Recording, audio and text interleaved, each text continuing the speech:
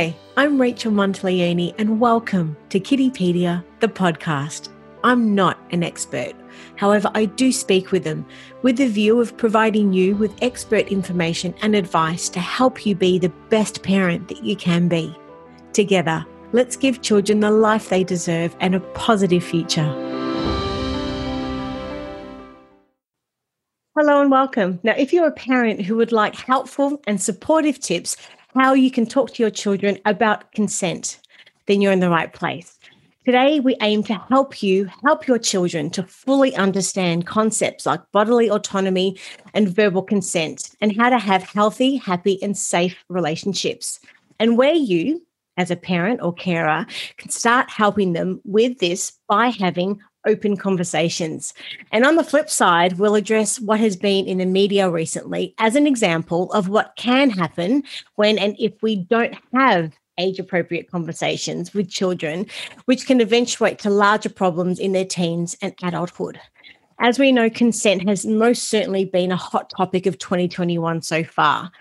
And what's most upsetting is that it's taken many young women in schools and even in our parliament to raise the issue, to be brave enough to voice their opinions and to speak out of the allegations of sexual abuse by other students of similar age and in parliament, as we just mentioned, by their co-workers, for this topic to be brought to attention. So as parents and carers of children of young adults, where have we gone wrong?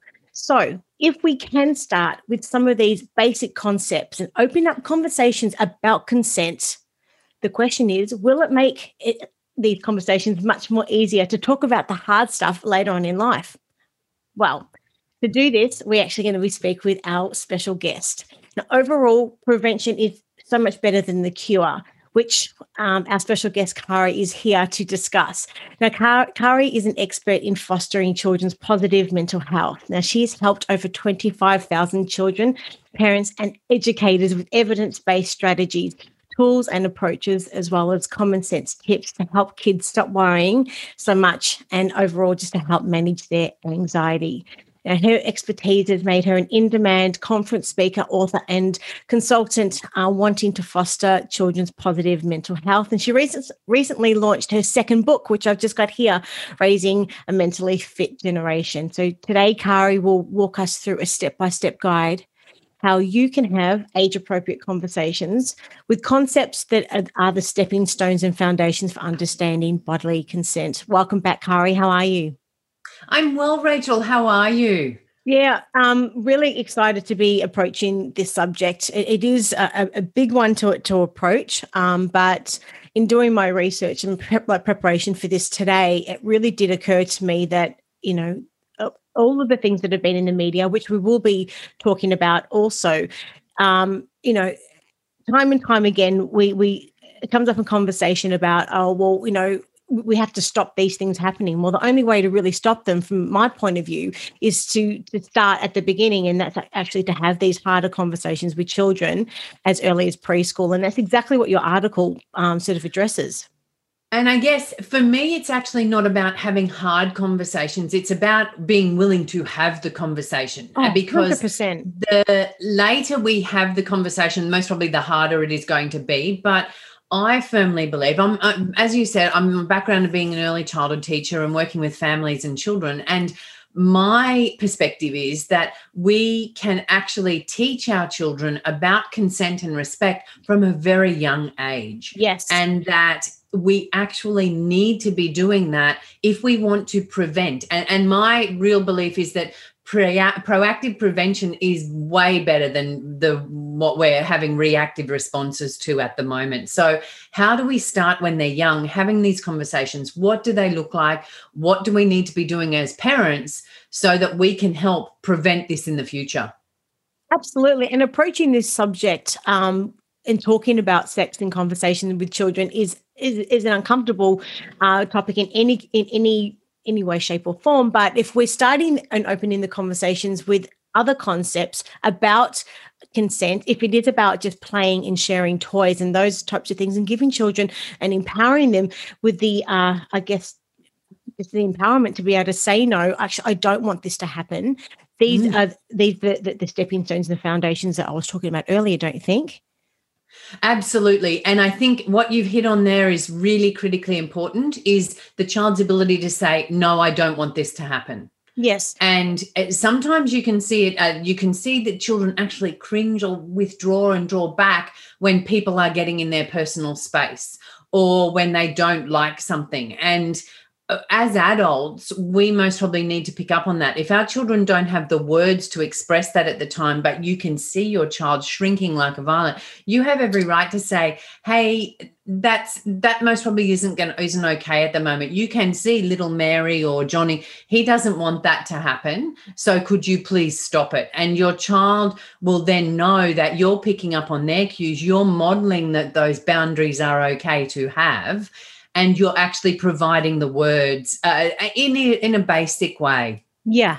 So some of these simple concepts can be modeled in early childhood, which we're going to delve into quite a bit. But I'd like to know from your perspective, do you think that teaching kids about consent is much more than a conversation about physical and personal relationships? It really anchors down to respect and what personal values, you've been taught as a child, as a parent, and then as a parent, what you've adopted and adapted and what you're passing on to your own children. So it anchors down to respect holistically, do you think? Yes, and it's not just respect for women. This is a respect for all persons. Yes. This is a respect, because we've got to have respect for women. No, actually, it's a respect for persons. It's a respect for animals. Like, consent is about knowing that sometimes, and I often work with children with pets as well, sometimes a cat will archer. The cat doesn't want you to do that. So no, the cat can't tell you in words, but you can see that the cat does not, or the dog does not want you to touch it. Its ears are back, or whatever it is. It's actually tuning children in to get them to understand that sometimes animals or other humans don't want to interact with us or have the right not to do that. But we also have the right. And one of the things I always teach children is that if you put your arm out, so like that, and that's a bodily space bubble. That's my personal space bubble. So around my body, where however big my arm is, that's a distance where that's my personal space bubble, and that's your personal space bubble. And I can't come into your space bubble unless you want me to. Love that. It's a really easy tip to start with children of saying, hey, actually, you're in my space. Yes. Now, we have a lot to cover. So I just wanted to acknowledge that we published your article titled Consent Education Needs to Start Early. Now, for someone who hasn't read the article yet, can you please tell us what it's about and, of course, what inspired you to write it? What inspired me to write it was everything that was going on in the media. I was concerned, and again, I am so glad. My heart breaks that these things have happened to these young women and young men in different and things that have been happening. But I am so glad that this has been brought to light, because we needed as a country to have this conversation. Australia needed to grow up and have this discussion. Yeah. Because for so long with Chantel Contes, and she was the young lady who lives in London, who'd actually started a petition after Brittany Higgins and said, how many of you have gone through these experiences in high schools? And then the stories started flooding in. Yeah. This worries me, because what we are seeing is that whether it be exposure to pornography or those sorts of things, or not being taught about respect, we're seeing young men and young women to a certain degree, but young men particularly, not understand that this is what respect looks like. This is what a consensual relationship looks like. It doesn't look like what you've seen on the internet or things like that, or even on TV shows or social media. Actually, it's about respecting all persons. It's about asking if you can touch somebody or kiss somebody. It's about, and I go back and I talk to this, and when in the article I talk about, we need to name our bodily parts. So these are your breasts. So if you were going to, or these are, and for small children, you'd use the words that are appropriate. But if we were talking about bodily parts, and particularly this is crucially important when we're talking about small children, because if they don't have the language to say somebody touched my penis, then they can't tell us that something is going wrong or that somebody may have done something they didn't want them to do. So children need to have those words, because if you call it a wing wang or a doodle, we may understand, but some other people may not understand. And I'm not trying to sexualize childhood. That's not what I'm doing. I'm actually saying if we give them the proper words, they are then more likely to be able to say, you know what, so-and-so did this and I didn't like it. Yes, a cry for help may actually be misconstrued or maybe missed because the wording has not been, or the correct words haven't been used. And these concepts and lessons need to be taught as early as possible and talked about more than once. So this is something that you just have one conversation and it goes away. So this is something for us to really take into consideration. But I'd like to know, from your point of view, how early do you think parents can start talking to their kids about consent? I know in the media they talk about, or there has been discussion of, as young as a baby. Well, what I used to describe, if I was changing nappy, I'd say, I'm going to change your nappy now. This is what I'm doing. So I'd talk about that and do things like that.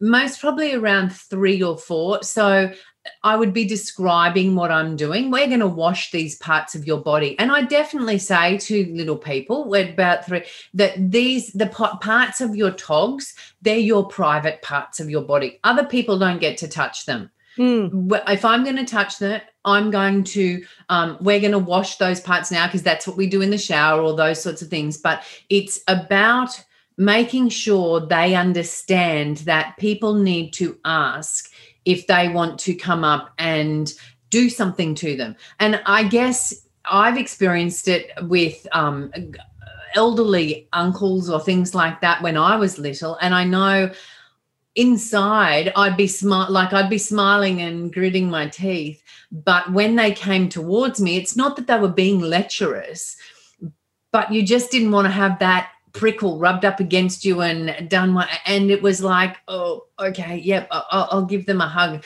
But I try and teach people now, look, we need to ask, do you want this to happen? And do you want grandma or grandpa to give you a hug? If they don't, that's okay too. And grandparents need to understand that. And we have the conversation with family about this is why we're teaching that. Mm-hmm. So these concepts can be modelled in early childhood and taught, as we were just saying, as early as possible to help children, begin to establish, I guess, the individual boundaries, as you were just saying about family members, which I want to delve into in just a little bit, but also to understand, as we're just talking about respect and what respect looks like, not just for them understanding themselves, but I guess other family members and how they need to respect if a child doesn't want to be hugged or kissed. And just in enabling children to feel empowered overall. So, what are some of the basic examples for parents, if we're starting with preschoolers, that they can use? I guess then? I would definitely look at and say, we ask children to respect us, so we respect them. If they, for example, if they're going to get dressed, and now it would frustrate the hell out of me because it would take Mitchell forever to get dressed. But I encouraged him and encouraged his independence. And I said, you pick the clothes. So if that's what he picked on that day, then okay, that's what he was going to wear. Now, it may not have been what I would have picked. As long as it didn't smell and was clean, like he couldn't wear clothes 3 or 4 days running, it may not have matched or those sorts of things. But I guess for me, that was about my respect. I'd given him that job and I respected what he chose. So again, but that changes when he was getting into a teenage. I'd most probably say, hey, Mitch, that doesn't go with that. Do you still want to wear it? So it would change at different ages. But at 3 or 4, he wouldn't really care what goes. They were just his favorite clothes. And and he wanted to wear gumboots one day. Okay, it might be a bit tricky or could be a bit hot, but if that's what you want to wear, then that's what we're going to do. And it's around making sure that children know you respect them, that do you want to play? And often I would give a choice of 2 games. So I say to parents I'm working with, you respect their choice. Would you like to play Monopoly or would you like to play Uno? And then you go with that choice, because we don't always have to give our child the choice all the time. We're modeling those sorts of things so that other people can choose as well. So it might be their turn to choose today, and then mum's turn to choose tomorrow, or auntie's turn to choose, or grandma's turn to choose, but that everybody is respected. So their choice is respected, and we go with that. Yeah.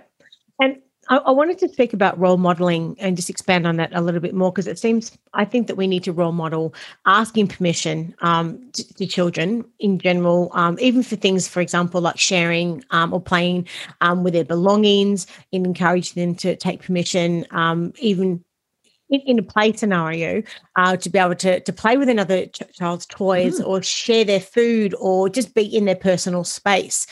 So no matter how small and trivial, I guess, these things may seem, and may actually help our children to develop an understanding of what consent actually means, and how they can actually then ask for that also. So I'd just like to know, how can these types of behaviours also help cultivate consent, do you think? Oh, what you've described is critically important, because sometimes we just assume that children want to or children should share.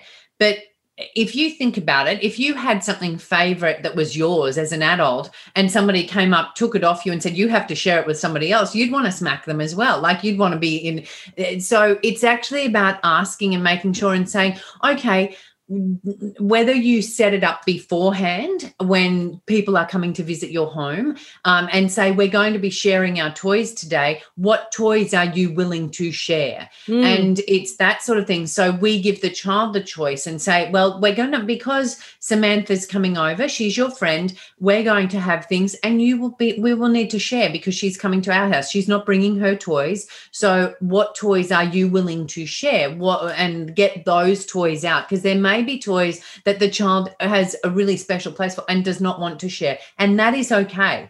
So understand, saying, look, absolutely understand, you don't want to share those ones, so we'll put them aside, we'll put them possibly away in the cupboard, we're willing to share these ones, that's what we'll have out today. Another one is looking and saying and talking about how, if you don't want to play with somebody, it's okay to say no, particularly in primary school. A lot of people, oh, you have to play. Actually, we don't always feel like playing with other people. So the flip side of that is, we need to know and help our children understand that if you don't want to play with somebody, that's okay, but you need to say, actually, I don't want to play today. I want to go to the library, or I'd like to read a book, or I'm playing with somebody else. So we give them the words, but we also then need to give them the skills to be able to say, when somebody tells you they don't want to play, you don't force that play either. So it's really helping them understand that you can be told no as well. It's okay for you to say that you don't want to play with somebody else,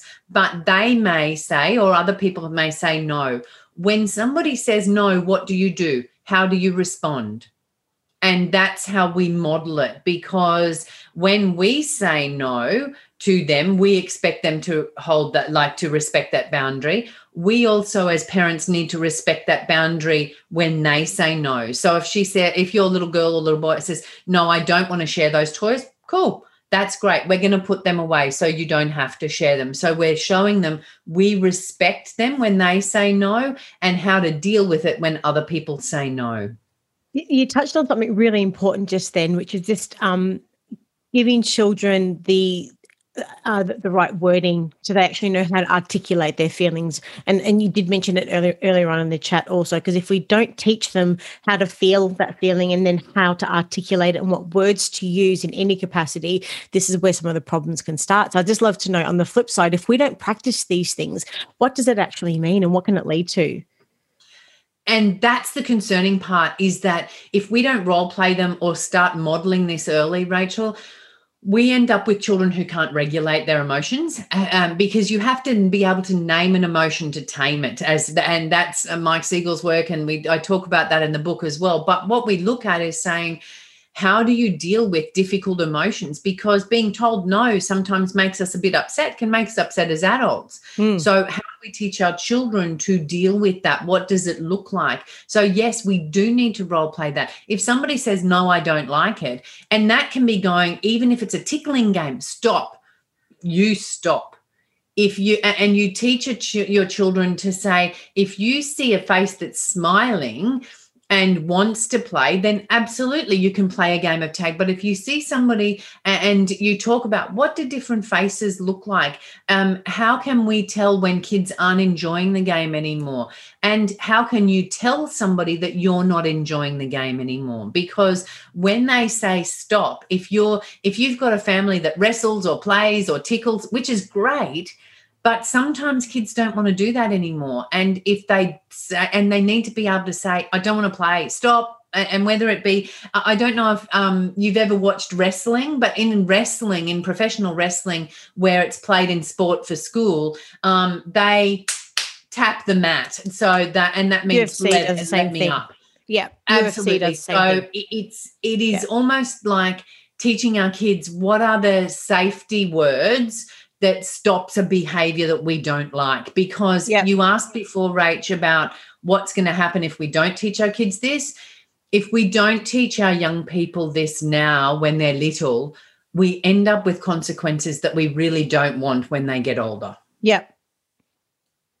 Now, I just wanted to just take a step back and just talk a little bit more about the family and friends scenario. So from your perspective, how can parents talk to family and friends about the concepts that you're then teaching to your children? Because this isn't just a duty of a parent. Extended family members need to be encouraged to ask for permission for things like hugs and kisses also. And it isn't just their right. Just because I'm your grandma and I haven't seen you in 2 weeks and I've really missed you, or auntie or uncle or whoever it is, this is a bit of a it's a big shift in I guess, I don't know, overall, like for family members to be able to understand that. But I'd just like to know, how can parents open those conversations without people getting offended? It is a big shift, and sometimes they will get offended, and that's the hard part. But just gently have the conversation, whether it be around pinching the cheeks, where grandma comes, oh, so good to see you, and say, actually, we're trying to teach little Johnny or little Susie or our kids, we're looking at really talking about consent and personal responsibility, and it's okay to say no. So in our family, fall back on the fact that it's been in the media. That's a really good one to say, there's been a lot of talk about understanding respect and what respect looks like, and the ability for people to say no and to understand that that's a boundary they can all have. So what we're trying to do at the moment with our children is teach them about that. So if they don't like something, you may see me as a parent modeling for them a way to deal with that. So it may be that I have to say to you, if you're coming in, and I know it's just a habit of pinching those cheeks, but if I see that Susie doesn't like that, then I'm going to say, Grandma, I can see Susie doesn't like that. Could you please stop? Yeah. And yes, I know it's just, and you can acknowledge it. I know it's a family tradition. I know that you want to scoop them up and cuddle them, but at times our children don't like that. And so for some of our children who have sensory processing difficulties, who don't like certain smells, it can be very overwhelming, these behaviors, and they may not like it. So what we need to be able to say is, look, we're modeling that, and that's what we're doing at the moment. You may hear me saying these things, and the children may actually, and I'm encouraging the children to say to their friends at school, no, I don't like that. So you may get our children saying to you, I don't like it, please don't do it. Yeah. It's not actually a sign of disrespect. They're not trying to be disrespectful, grandma or auntie or grandpa or uncle. We're not teaching them to not love you or not respect you. We're actually teaching them how to respect themselves and stand up for themselves. So absolutely, they still love you. They still want you to have you as part of their lives. But at the moment, this is what we're teaching them, because ultimately what we teach them in early childhood becomes habituated, so that when this happens in adulthood, they're able to say, no, I don't like it, please stop. Yeah. And as hard as it is for grandparents or aunties or relatives to understand, they just don't have the right to hug or kiss that child if they don't want and feel comfortable in that scenario. But I wanted to touch on this also because you mentioned in the article it's worthwhile to explain when you're taking your child to the GP, to explain to them also what you're teaching your child, and to get them to ask consent before touching your child in any sort of normal examination also. And as children get older, to explain that certain people have different levels of access to their body. For example, it's fine for mum to maybe hug them, or family doctor, if the family doctor needs to touch them to make sure that they are well and they are healthy, that it's okay, but it's not okay for a stranger to do these things. Could you maybe just expand on that a little bit more too? This for me is something critically important. At the beginning of my career, I worked with young people who'd been abused, little people who'd been abused. So from birth all the way through to 8, 9, 10. And one of the things that these children didn't have was the understanding that everybody just can't touch their bodies, that they needed to be taught. And that's why throughout my career, it's been critically important. This is your body. Nobody has a right to touch it so mom and dad, and we often talk about the circle of influence, or we talk about the safety circle with parents, but sometimes and it's a terrible thing to say, but parents and family members or close friends, they can be ones that also unfortunately perpetrate abuse. So what I say to children is, look, where your togs go, so particularly where their togs go, we talk about their togs or their underwear. That's where, if somebody needs to keep you safe, it could be mum, it could be dad at different times. But if you don't like what's going on, we talk about a feeling they might get in their tummy. If it feels wrong, people will keep you healthy. But at other times, you have the right to say, I don't like it. And if you don't like something that somebody is doing, touching you on those places, you need to tell somebody you trust. So tell mum or tell dad or tell the doctor. So you can tell. We talk about having those really critical safety net people in children's lives who they do trust, and they can tell and say, hey, I don't like it. Uncle keeps touching me on my chest and I don't like it. And it's those critically important conversations, because ultimately we need our young people to, like our little people, to grow up into young people, to say, no, that's my body. I don't want you to touch it that way. That's not okay. Yes. And these concepts need to be modelled as early as possible in early childhood. Needs to help children to begin to establish just their boundaries and knowing what they are, and understanding sort of what respect is, and practicing that in just overall helping them feel empowered to be able to voice up and actually to voice their opinions, which is really important.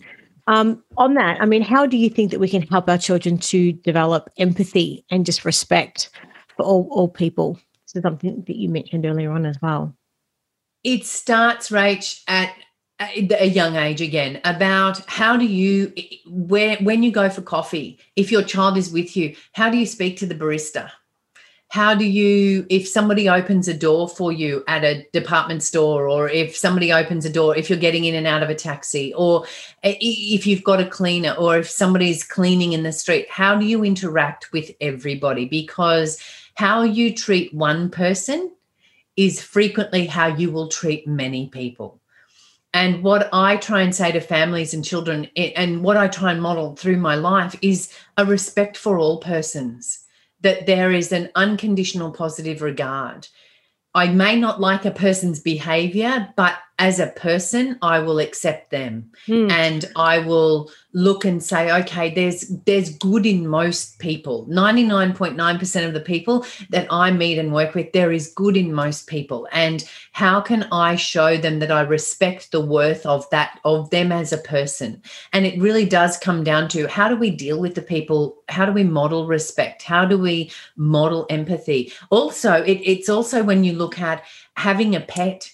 Having a pet helps children, whether it be a guinea pig, a bird, a fish.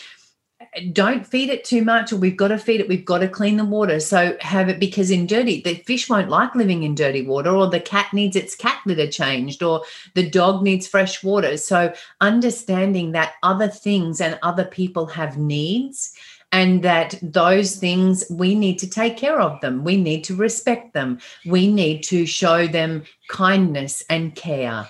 And I think that's how we live our lives as parents. If we are modeling that, our children will then pick up on that and do that as they get older. And that's how they'll teach their children.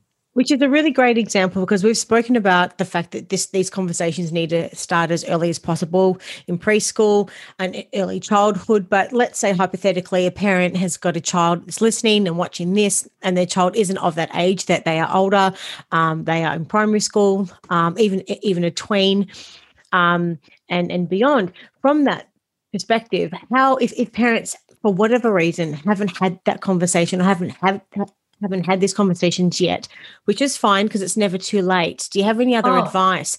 How, talking about age-appropriate conversations earlier on, how for that demographic and those age groups, like what are some conversations sort of starters for parents that we consider help? It is never too late. That's the first thing. It is never too late to start these conversations. So a tween or a young person in primary school, a tween and a teen, and you can have the conversation of saying, it depends. You can also call out the behavior. So if you've seen your child being disrespectful, or if you've seen them doing certain things, you can, and sometimes, and I find it was often best to do this when I was driving, I'd say, hey, how's your day been? Look, I noticed this the other day when we were having coffee or something, the way you spoke to that person, that was a bit disrespectful. Do you understand what I mean by that?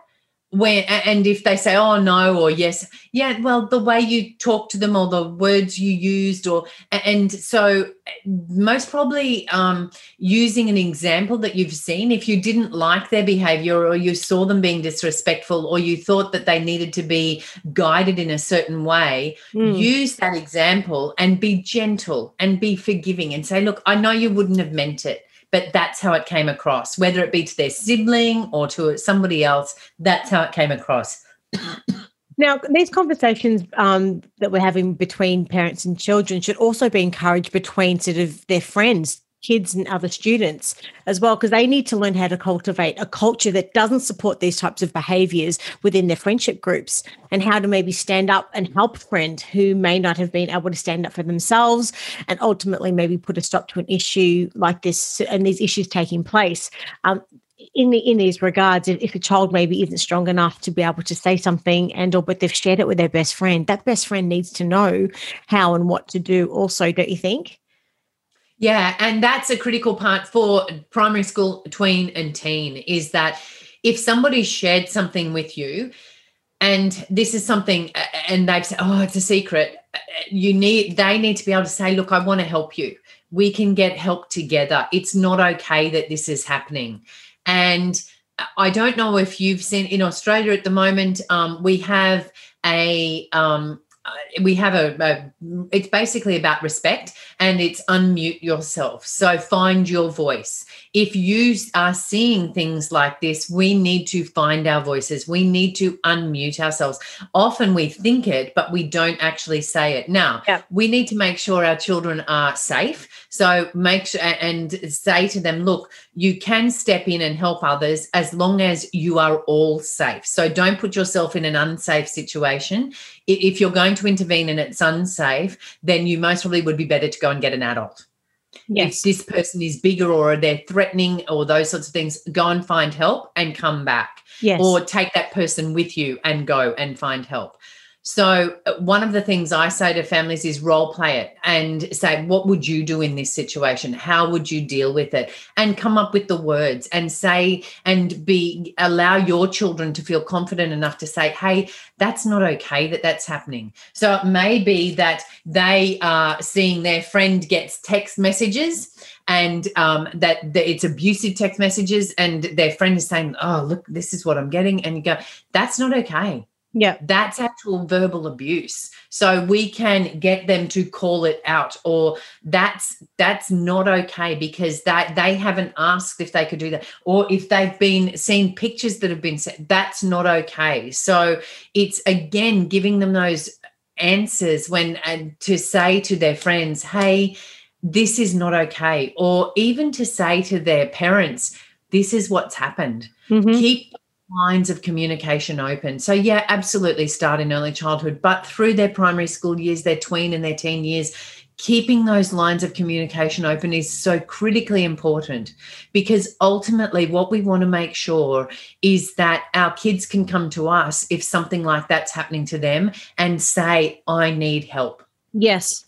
Now, on this, I really want to just briefly address what's been in the media recently, just for whatever reason, if a parent hasn't heard or, part of any of these stories.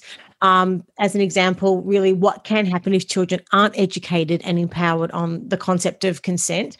Firstly, there was the online petition in New South Wales, which hundreds of former female students have shared their experience of being sexually assaulted by private school boys, which has been extremely concerning, as we all know. And if you didn't hear, that's fine. Just briefly, the petition was started by a former Kumbala student in Rose Bay, eastern suburbs of Sydney, because, and quoting her, she was sick of constantly hearing my friend's experience of sexual abuse. Which really called for a bigger focus on consent in sexual education and a focus on, single-sex private schools as well, because I think that was a girls-only school, I believe. So much so that this is actually called for the Australian government. There's a division called the Respect Matters program, namely it was called the Good Society. They actually produced a series of short educational videos to be used as a resource, which were designed and meant to teach consent to school children. However, they really completely missed the mark and have been labelled as cringeworthy. And starting with one in particular, which is the milkshake video, there's two other videos which have been removed as well. And the reason for this, the video's messaging really was problematic, and the subject was not dealt with in the right manner. It was quite flippant. So I'd just like to know from your perspective, do you think that this subject needs to be addressed head on with intelligence and respect and empathy overall? Yeah, absolutely. So it was a nightmare. So I have no idea who got paid to do those ads. A lot of money. They were completely inappropriate.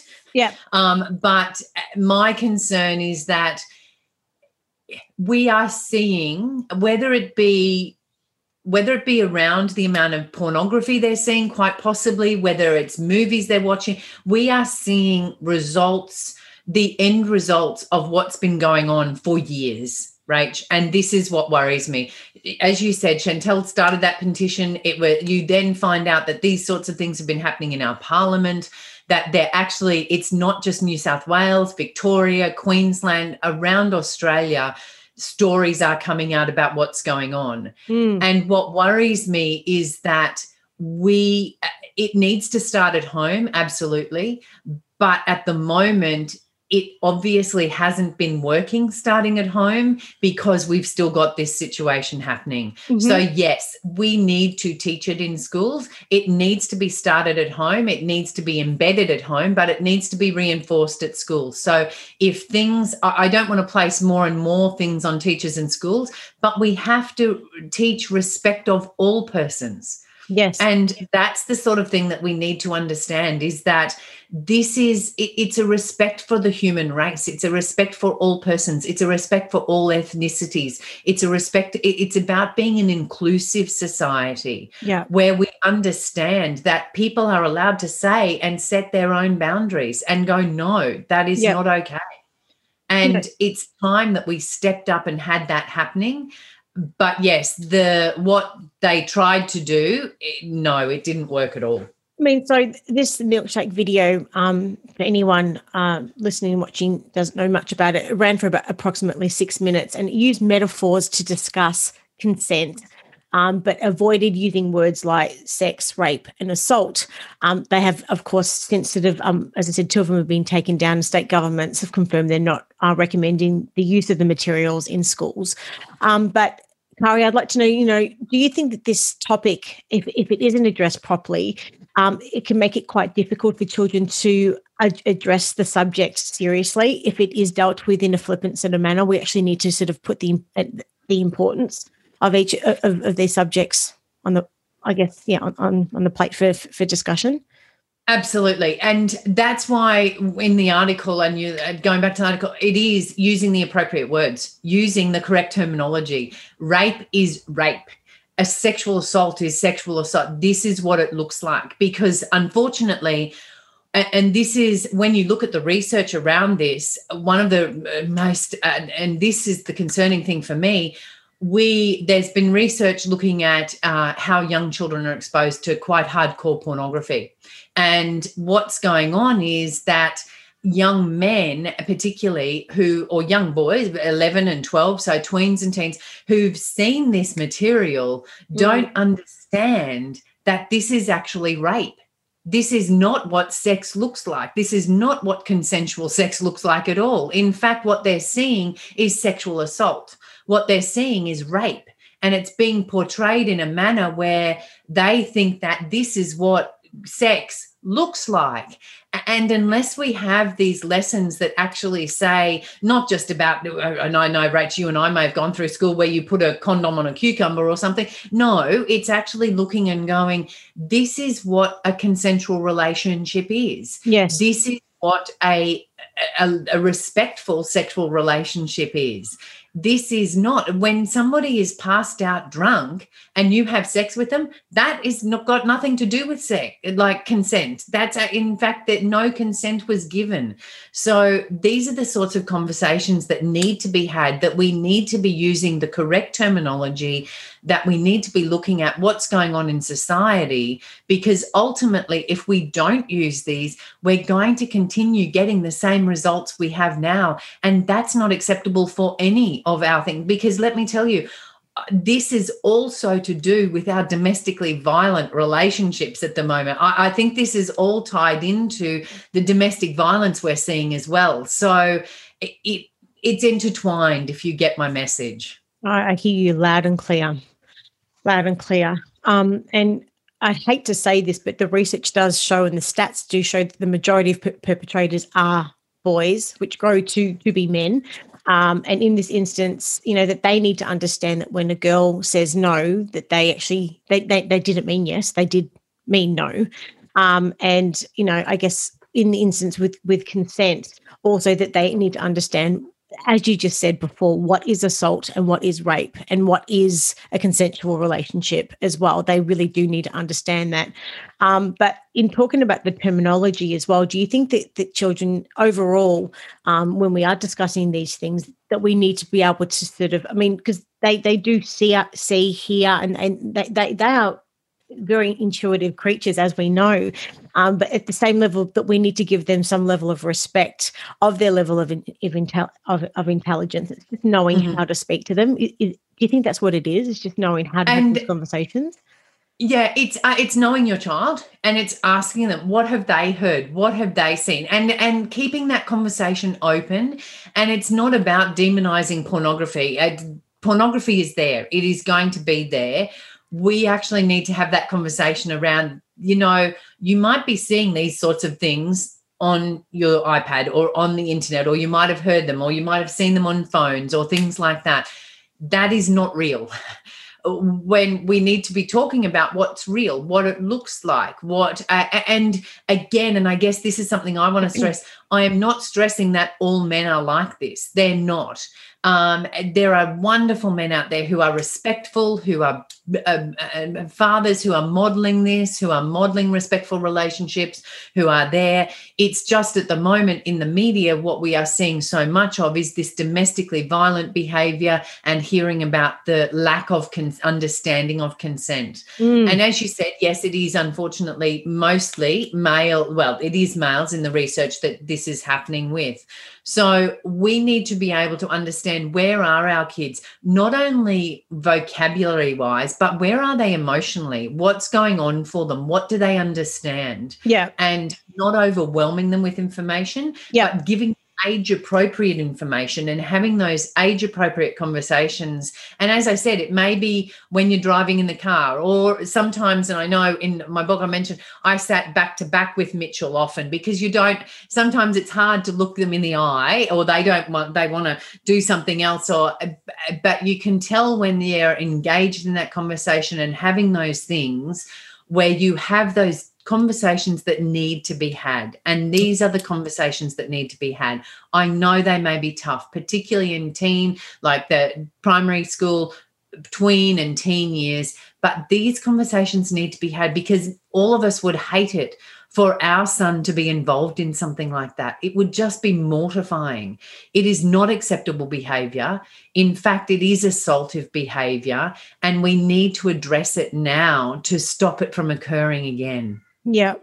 And I guess in this ever-changing just landscape of modern society where narcissism is becoming so much more widely acceptable, which should never, ever be acceptable, and there's consistent added complications of social media that come into effect also. There's so many layers that we have in our lives now. But I'd love to know, in general, do you think that these issues have always been around, that it's just now that we're on the back of, I guess, the Me Too movement last year and all the other empowering global movements supporting women, which are just brilliant and called for and about bloody time, that we're moving closer to providing women with equal rights, that we finally feel comfortable to put up this topic for conversation and under the spotlight.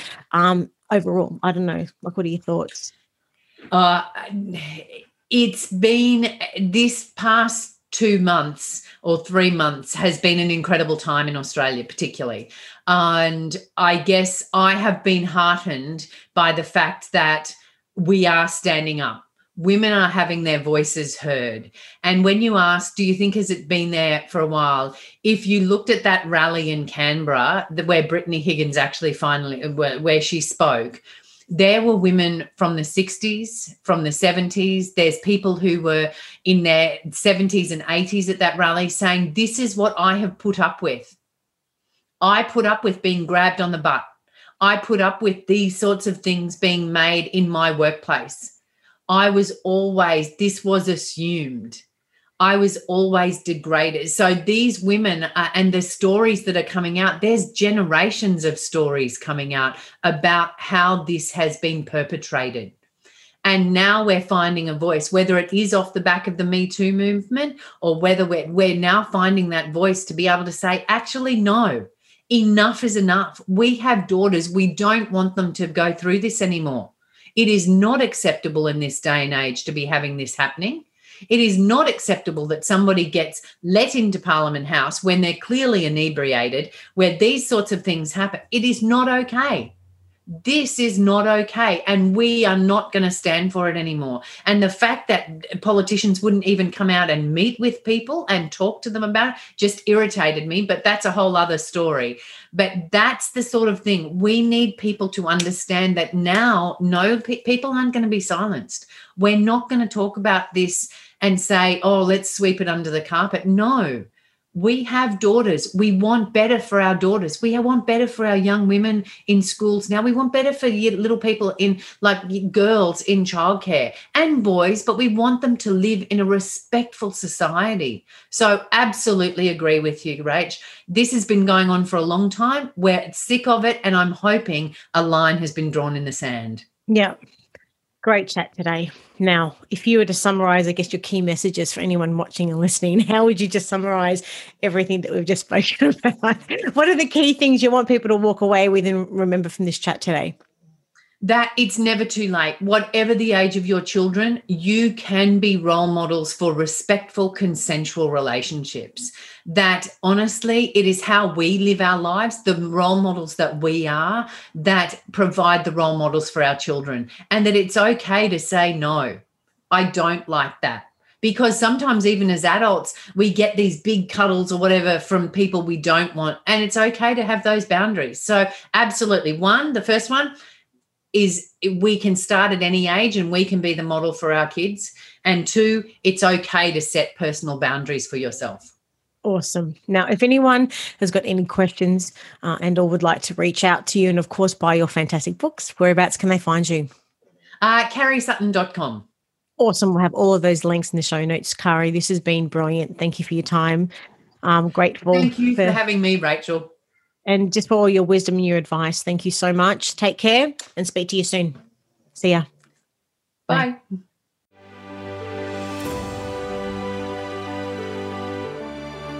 I'm Rachel Monteleone, and you've been listening to Kiddipedia, the podcast. You can have full access to Kiddipedia by visiting our website at kiddipedia.com.au or following us on Facebook, Instagram, Twitter, and YouTube. We're all here to help make the world a better place for our children and for generations to come. You can start today by helping us reach other parents by going to Apple Podcast, subscribe, rate, and review this podcast. Thank you for listening, and be sure to give my love to the kids.